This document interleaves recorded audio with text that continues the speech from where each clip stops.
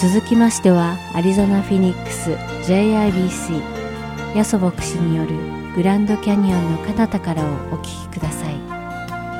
今日のタイトルは Discern the Mystery 謎を見極めるです。ヤソ先生のお話を通して皆様が恵みのひとときを送られることを願います。今日はですね、タイトルはですね、見分ける奥義というタイトルです。今からですね、ちょっと読むこの物語を読んだことあるでしょうか。ちょっと読みますね。こういうストーリーなんですね。貧しい奥さんがいらっしゃいました。奥さんがご主人のためにですね、クリスマスの贈り物を送ろうと思ったんです。お店に行くとですね、ご主人が大事にしている懐中時計にふさわしいですね、金の鎖を見つけたんです。しかしそれを買うお金がありませんでした。そこでですね、自分の長い髪の毛をですね、切ってそれを売って、そのお金で鎖を買ったんですね。さて、クリスマスの朝、ご主人がですね、奥さんの顔を見てびっくりしました。というのは、ご主人が奥さんに贈ろうとしてたのは、その長い髪に合う髪飾りをですね、贈ろうとしたわけですね、プレゼントとして。そのために、そのお金を作るためにですね、貧しいご主人は自分のその懐中時計を売って、その髪飾りを買ったんですね。さて、今お話ししたお話のタイトルを知ってる人いますか？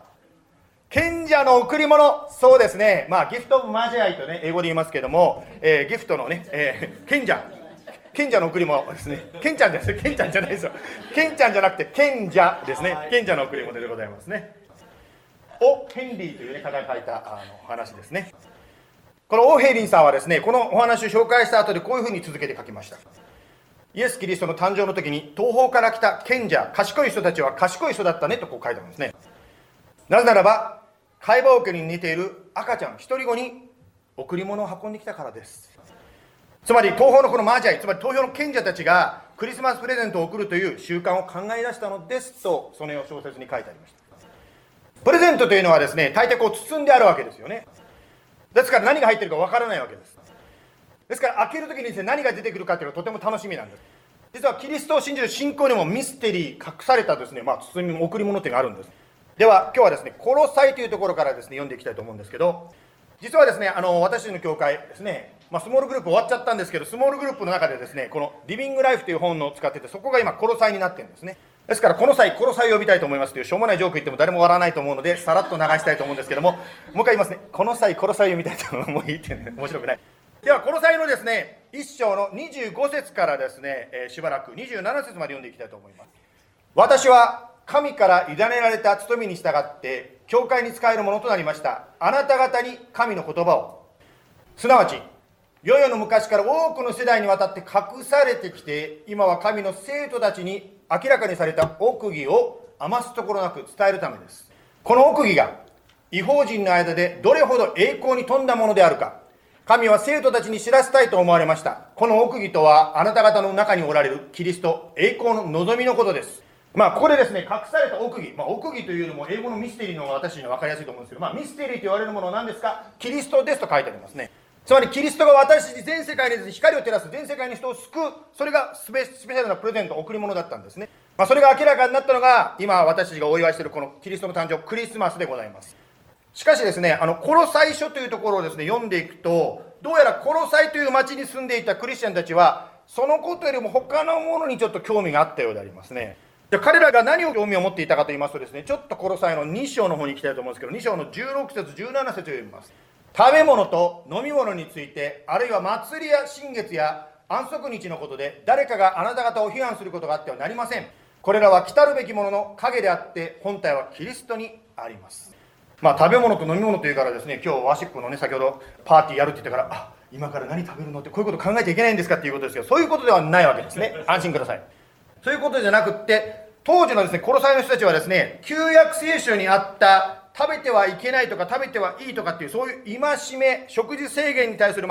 ことに関して興味があったようであります。また様々なですね、旧約聖書に書いてあって、この日はこうしなさいとか守りなさいという祭りとか戒めを守ることで神様につながろうとする、そのようなことに興味があったようであります。これを専門用語で立法主義と言いますよね。立法主義。ちょっとこの立法主義に関してですね、ちょっとね、成長したい方がいらっしゃるかもしれないので、少しリソースを紹介しておきますけど、日本語でね、聖書のことを詳しく説明している本ってあんまりないんです。残念ながらクリスチャンが少ないから本も売れないのでできないんでしょうかね。しかし日本語と英語、特にこの教会は2つの言語の教会ですけども、日本語と英語でですね、あるものがあるんですね。まだ英語オリジナルですけど、ハーレーズ・バイブル・ハンドブック、日本語では新聖書ハンドブックというのがあるんですね。日本語ではハンドブックとカタカナで書いてあるんですよ。そのままの訳になってますけど、こういうものがありますんで、もしね、Amazon とかで売っておりますので興味ある方はそういったことを通して勉強することもできると思いますが、その中にですね、この中に立法主義とは何ですかっていうですね、詳しい説明があったらすごくいい説明ですね。そこ一部だけね、もう本当はね、本を売ってる人のために全部読んじゃいけないんでしょうから、ちょろっとだけ引用しますね。そこでこう書いてました。正しい教理、信仰です。正しい教理を信じ、戒めに従うのはキリストのゆえである。キリスト以上にそれらを愛してはいけませんと書いてあったんですね。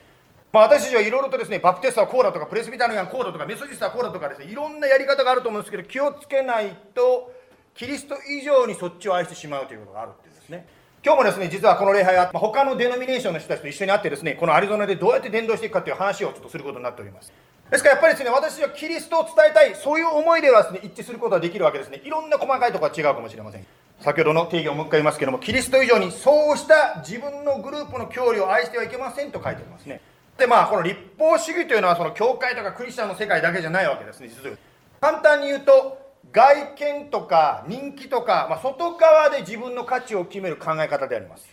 一時的にですね、外見とかですね、また自分の成績とか、勝ったとか負けたでですね、人気を得ることってあると思うんですけど、しかし体験したことがある方は分かると思うんですけど、そういった人気というのは、そういった価値というのは一時的なんですよ。すぐに変わってしまうんです。私たち夫婦はですね、子育てまだ真っ最中でございます。4人の子供がありますけども、10年前にですね、長男を育てた時と、今のですね、娘を育てている時は、やっぱりちょっと時代が変わっていることに気がつきました。ですからですね、昔こううまくいったからこうしましょうというわけにいかないわけなんですね。ですからですね、やはりいろんな形でリソース、今日一つのリソース紹介させていただきましたけども、やっぱ学び続けるということが大事になります。例えばですね、このアリゾナですとですね、ファミリーライフラジオというですね、ラジオ局がね、24時間放送してますよね。90.3FM で、ね、やってますけども、その中でもいろいろとですね、子育てのこととか夫婦関係のこととかいろんなことをですね、教えてくれますね。またですね、ポッドキャストっていうのがありますよね、ポッドキャスト。ファミリーライフトゥデイというのも一つのですね、そういうポッドキャストの一つだと思います。また他にもですね、ポッドキャストと言いますとですね、フォーカスオンダファミリーとか、ペアレンティングトゥデイズティーンとか、いろんなですね、そうした知恵を教えてくれるものがありますね。その中でですね、私自身もですね、学んでいく中で、専門家、子育て専門家のクリスチャンのですね、クリスチャンの聖書を基づいたクリスチャンの専門家がこんなことを言ってくれました。子育てで、これは孫さんの育ても、孫育ても含めてですけど、子育てで一番大事なのは、心と心が通う愛の関係づくりだそうです。今私たちはコロサイ書をですね、リビングライフでやりましたけど、その前は箴言があったわけですよね。箴言の中にこう書いてあったんですけど、やはり子供が小さいうち、特に小さい幼いうちはですね、やはりしっかりと親がバウンダリーっていうんですか、土台ですね、しつける必要があるわけですね。しかしだんだん大きくなるにつれて、そのバウンダリーを自分で判断していくように少しずつですね、こう厳しさを取っていくっていうんですか、どんどん話していく中ですね、親がですね、あんなことして大丈夫ってやっぱりあといろいろ介入したいわけですね。もちろんほっとくのはやりすぎですけど、現代は一般的に親というのは過介入の親が多いそうです。今ヘリコプターって言ったんでね、何の話してるかさっぱり分かんない方いると思うのでちょっと解説しますけど、ヘリコプターペアレンティングって意味はですね、子供がですね、なんかこう落ちるぞ危ないぞと思った時に上からヘリコプターで来てですね、釣り上げてあげるっていうね、そういうタイプの子育て。つまりどういうことかというと、問題が起こる前に問題に合わないように子供を救い出すんですね。つまりそこで何をしているかというと、子供がそんな風にしたらこうなるからなって言って、周りにも問題に出会う前に全部問題を親が取り除けてあげる。でどうなるかというと、専門家がですよ、私のせいじゃなくて専門家が言ってるんですからね、専門家が言うにそうやっちゃうと、子供がそのなんですか、問題と出会って自分で問題の中で頭ぶつけて泣きながらですね、解決していくチャンスがなくなっちゃうので、実際に親と一緒にいなくなった時に問題に対処できなくなっちゃうんです。これはティーンエイジャーの親御さん同士でよく話したりするんですけど、やっぱりですね、子供がどんどん大きくなればなるほどですね、親は祈りのならざるを得なくなっていくんですね。というのはですね、小さい頃はもう目の前でですね、子供が文字通り目の前にいるわけですけど、だんだん目の前にいなくなるので、もう自分では管理しきれないというか、守りきれなくなってくるんです、子供が。ですから本当に見えない、自分が子供を守ってあげられない、そのような中にあって、親がどんどんもう神様、娘を守ってください、息子を守ってください、孫を守ってくださいというこの祈りがどんどん強くなってくるっていうんです。しかしですね、しつける親であるあなたがですね、もし愛がなくて強制的に自分の意見を押し付けるようになるとどうなっちゃうでしょうか。つまり先ほど言いましたように、大事なのは、親子の関係で大事なのは心と心が通う温かい関係だと言いましたよね。つまりそれがないとどうなるのかということなんですね。つまりそうなってしまうとですね、子供は親の意見を強制的に押し付けられたと感じるので、自動的に心を閉じてしまう、黙れってこうなっちゃうわけですね。実はですね、それは子供の子育てだけじゃなくて、大人である自分について考えてみても、実は同じことが言えるんじゃないでしょうか。例えばあなたがですね、あなたの間違いだ、お前おかしいと言ってですね、もうすごくですね、強制的にっていうんですか、強くですね、迫ってくる人を見たら、あなたはどうするでしょうか。もう心開いて、その通りです、あなたのおっしゃる通りです、悔い改めます、許してくださいと言うでしょうか。普通はですね、誰かから強く責められると、まずやることは自分を守ろうとすると思うんですね。またはですね、ある人は攻撃的になって逆に押し返す人もいるかもしれません。または相手のそのプレッシャーに負けて言いなりになることもあるかもしれませんが、そのプレッシャーがなくなると、その人がいなくなると、元の自分の行動を続けると思うんです。ですからやはりこれは子育てだけじゃなくて人間関係でもそうですけど、やはり愛による心と心のつながりというのはとても大事になってくるわけですね。しかし誰かと、それは子供であれですね、大人同士であれ、誰かと心と心のつながりを持つためには、自分自身がまずそのような関係にいなきゃいけない。それの愛を受けてないとなかなか難しいわけですね。その愛をくださるのがキリストなんですね。残念ながら人間関係というのは、もちろん心をオープンにしてですね、親しい関係を築いていきたいわけですけど、傷つけられることも残念ながらあるわけですね。私と家内がですね、結婚した時ですね、私はですね、やったー、もうハニムーンって感じだったんですね。ところがあることがあって、ちょっと家内が入院しなきゃいけなくなったんですね。その時ですね、もう当たり前のことなんだけど、私にとってショックだったんですね。というのは、彼女とは私は別れなきゃいけない。彼女はね、なんていうか、その処理を受けててですね、私自身はそれを外で待ってないといけなかったんですね。つまりですね、結婚すればもうこの寂しさはないんだ、もう満たされると思っていても、やはり人間というのは一人なんだなということをその時すごく私感じたんですね。しかしイエス・キリストはどんな時でもあなたや私と一緒なんですね。その神に心を触れられてオープンになる時に、他の人とこのハートゥーハートの関係を築きやすくなります。ではどのようにですね、神に対して心をオープンにできるでしょうか。先週ですね、説教した後でですね、ある方にこういうコメントをいただきました。先週ですね、賛美を通して神様に心を開きましょうという話をしたらですね、ある方がこう言ったんですね。先生がそうやってこうやりなさいと言った後に実際に実演してくれたからすごく良かったってある方が言ったんですね。つまり何が言いたいかと言いますとですね、神に心を開く一つの手段というのは賛美、心から賛美をすることなんですね。賛美する中であなたが神に心オープンになります。また神があなたに触れてくださいます。しかしたら神があなたの心にですね、罪、つまり神とあなたとの壁となっているものを示されることもあります。覚えてください。罪が示されるときは決してですね、あなたがダメな人間だとか、もう神と交わり持っちゃいけないということじゃなくて、神との関係を改善するためにですね、そのことをですね、謝りなさい、ごめんなさいと言いなさいという神からの招きなんですね。クリスチャンね、何人かやってて気づくんですけど、結構神とあなたとの関係が自分のお父さん、ね、地上のお父さん、肉のお父さんとの関係につながっちゃってるケースがよくあるんですね。ですからですね、私なんかもですね、やはりお父さんが怒ってるっていう時はですね、お前出ていけ、もうなんかそう断絶のようなイメージがあったんですね。だから注意されるとか叱られるっていう意味は、お父さんからキックアウトされるっていうそういうイメージしか私はなかったわけですね。しかし聖書を学んでいて、特にイザヤ書ですね、イザヤ書を通してと教えられたんですけど、神があなたや私の罪を示すというのは、あなたや私を招いているんですね。こっちに来なさい、許してあげるからごめんなさいと言いなさいという招きだったんですね。ですから旧約聖書の中で神様が怒っている姿がありますけど、その怒りはただ怖いんじゃなくって、もう涙による神の招き、叫びなんですね。昨日ですね、お医者さんと話したんですけども、あるお医者さんと話したんですけど、お医者さんっていうのはですね、やっぱり私たちが時々受けたくないある処置をですね、治療しなきゃいけないんですけど、それは何でですか？私たちをいじめるためですか？そうじゃないですね。その処置を受けるならば、あなたは癒されるわけですね。神様もそうなんですね。罪を示すというのは、あなたや私を自由にするために、その罪を指摘されるんですね。ですから、神様の前にそういう罪が示されたら、ごめんなさいと謝ったりしながら、本当に賛美を通して、祈りの中で神との関係を強めていくわけですね。先週ですね、もうすぐ私調子に乗っちゃうんですけどですね、よかった、あれやってよかったっていうからですね、今後またですね、やりたいと思うんですけど、ネクストスライドなんですけども、ですね、ちょっと賛美ですけどね、こういう賛美があるんですね。主よ、私は上乾いて今ここに来ました。主よ、あなたに両手を挙げて心から崇めます。その次、主よ、あなただけが私を満たしてくださる方。主よ、あなただけに賛美の歌を捧げます。この歌はですね、ちょっと歌ってみたいと思うんですけど、本当はね、これずっと長い間歌えばいいんですけど、ちょっと説教ということなんで、良いって言ってください。あなたのために一回だけ歌わせていただきますね。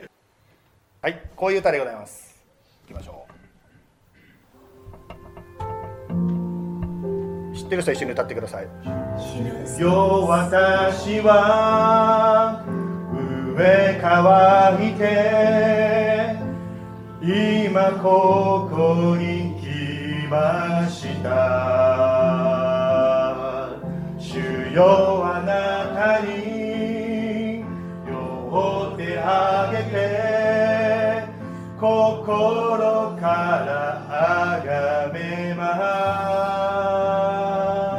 す。主よ、あなただけが私を満たしてくださる方。主よ、あなただけに賛美の歌を捧げます。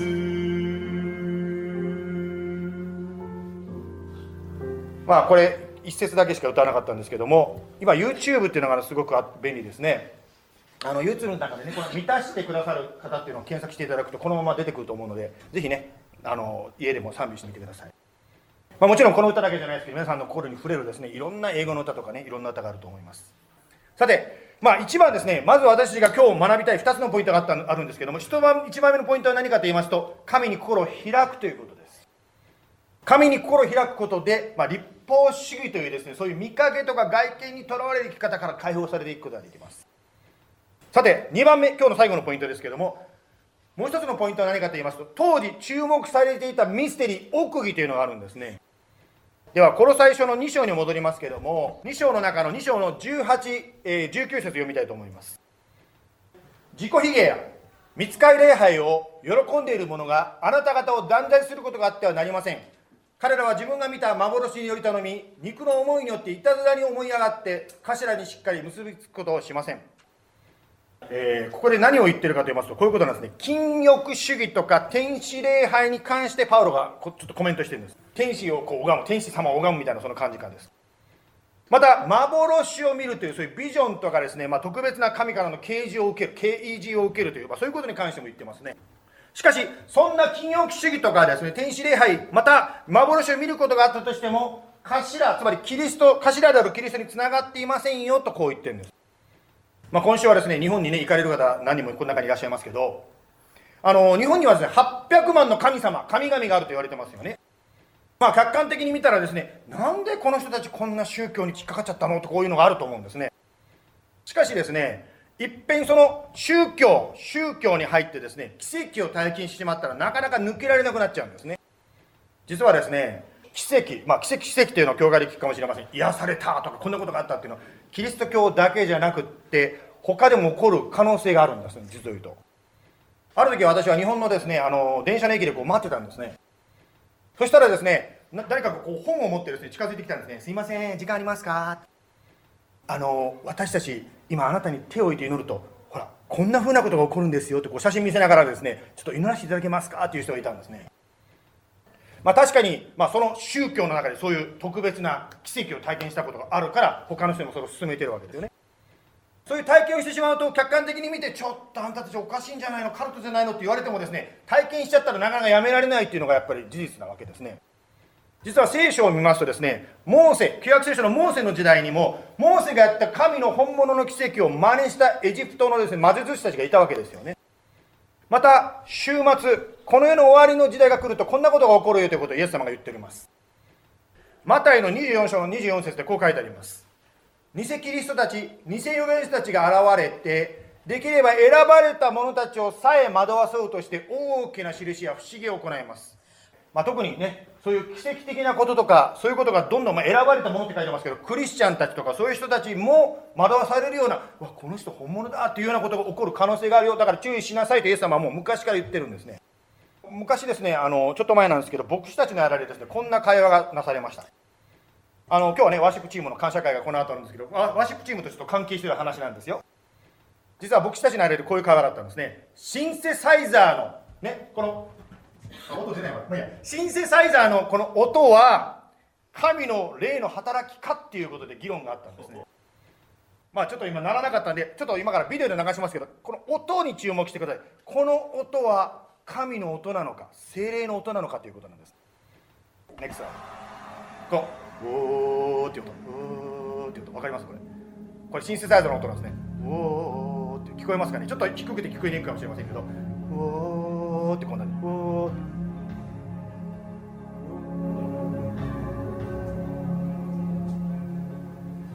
はい、もう一曲いきますね。分かりにくかったかもしれないんで、次シンセサイザーこういう音も出ます。 Here's another song.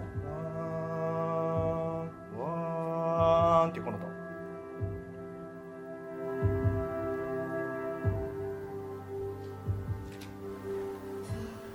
よくね、JBC ではあんまりそういうやり方しないかもしれませんが、皆さんも教会に行った時あると思うんですね。こう牧師が祈り始まると急にわーんって音が鳴ってくるんですよね。わーんって音が来ると、なんかこう、なんか神がいるような気がするってこうなるわけですね。そういう中でですね、やはりこう教会のリーダーの間でこうちょっと議論が起こってきたという、この音が神の音なのか、または実効的にやってるのかという話なんですね。皆さんもうね、理性があるから分かると思うんですけど、じゃあ停電があったり今みたいにですね、例えば壊れちゃって音が出なくなったら神はいなくなっちゃうんでしょうか。これ祈りましょうって言っても音楽が慣れてこないと、なんかちょっと雰囲気が祈る雰囲気じゃないな、神はこの教会にいないんじゃないかと思ってしまう。違うわけですよね。または病気で痛い時ですね、苦しい時にですね、やっぱり苦しい時に神を感じられないっていうか、神はどこにいるんだみたいな、そんな痛いしか言えないわけですよね。または皆さんもこういう経験あると思うんですけど、なんでこんなことが起こるんだろうと、急になんか自分が一人ぼっちになっちゃうような、神がいなくなっちゃったような経験もあると思うんですね。イエス様はこうおっしゃってます。マタイの28章の20節、見よ私は世の終わりまでいつもあなた方と共にいます。ちょっとイエス様の大事な言葉なんでですね、ちょっと声を出して皆さんと一緒に英語と日本語で読んでみたいと思います。ワン、ツー、スリー。見よ私は世の終わりまでいつもあなた方と共にいます。ワンモータイム、もう一度。見よ私は世の終わりまでいつもあなた方と共にいます。この写真、どうしてこの写真選んだかというとですね、これが私の手、これがイエス様の手。仮に私が握力がなくなってですね、もう持てませんって思っても、イエス様が両手でしっかり私を握っている。これが私たちなんですね。ですから私たちがその感覚というんですか、感情というんですか、神様はいないんじゃないか、そんなフィーリングがない、シンセサイザーが流れてない、そんな時でもいると言ったらいるわけなんですよ、神様は。言い方を変えるならば、これはイエス様ご自身の性格に関わってくるんですね。イエス様は嘘をつくのかということなんですね。いるって言ったらイエス様は嘘をつけないのでいるわけなんですね。本当にいるんですね。仮に私がそうは信じられないと言っても、いるって言ったらイエス様がいるって言ったわけだからいるわけです。信じられなくても私が。つまり私が信じようが信じないがいると言ってイエス様はあなたや私と共にいるんですね。一番目のポイントでですね、神との心の通う関係が大事ですよということを言いました。その中にやっぱり感情というのもついてくると思います。ですからこう賛美をする、歌を歌うとやっぱり心が関わってくるので、やっぱり歌とかですね、その感情的なイエス様との関係というのも大事であります。しかし今度逆の間違いというんですか、落とし穴が感情ばかりに行き過ぎてしまうと、感情がなくなった段階で神との関係が切れてしまうんですね。つまりここに感情と理性のバランスがあるということなんです。2つあるんですね。つまり気持ちが乗らないとき、感情が乗らないときも理性を働かせて、イエス様がこうおっしゃったんだという聖書の約束、神の約束に立つ必要があるんですね。だから私たちは毎日、もう JBC に来ている方またかと思われると思うんですけど、毎日聖書を読みましょう。もちろんですね、いろんな読み方がありますけど、例えば携帯電話で読めるですね、日本語と英語のですね、そういった聖書を読むのもあるようでございますので、そういうのを使ってもいいかもしれませんね。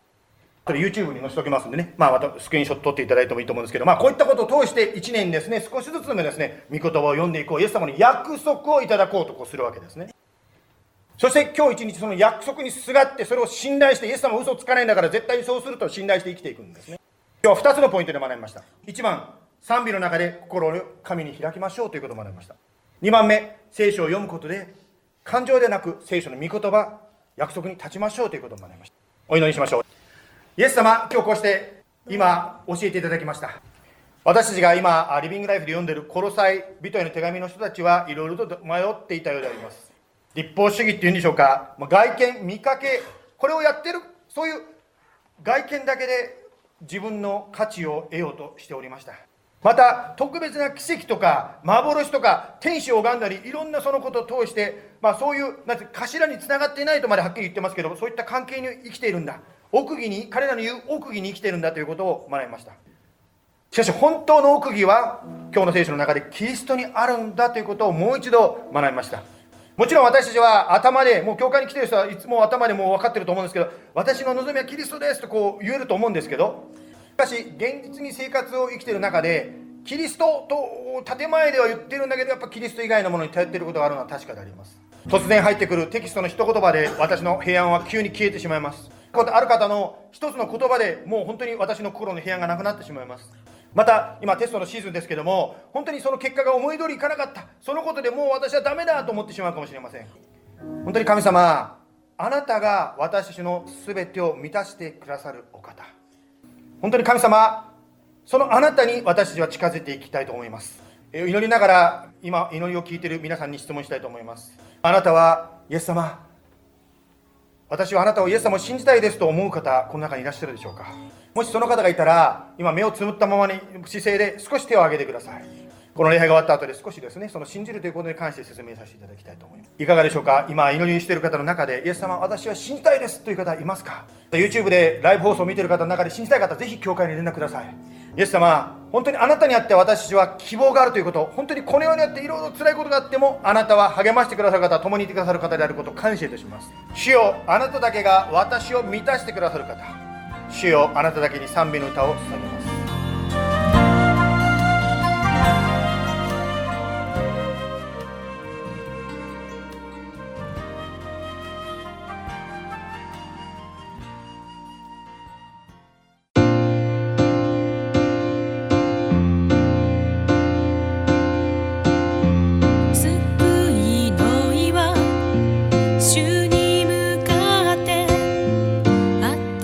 新しい歌を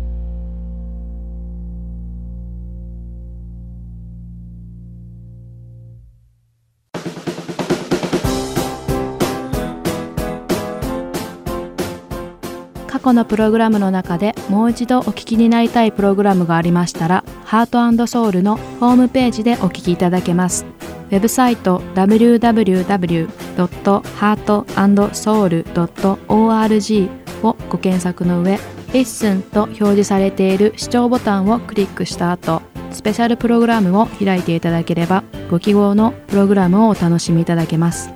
また、すべてのプログラムをご自宅のコンピューターにダウンロードできるとともに、CD からお聴きいただくこともできます。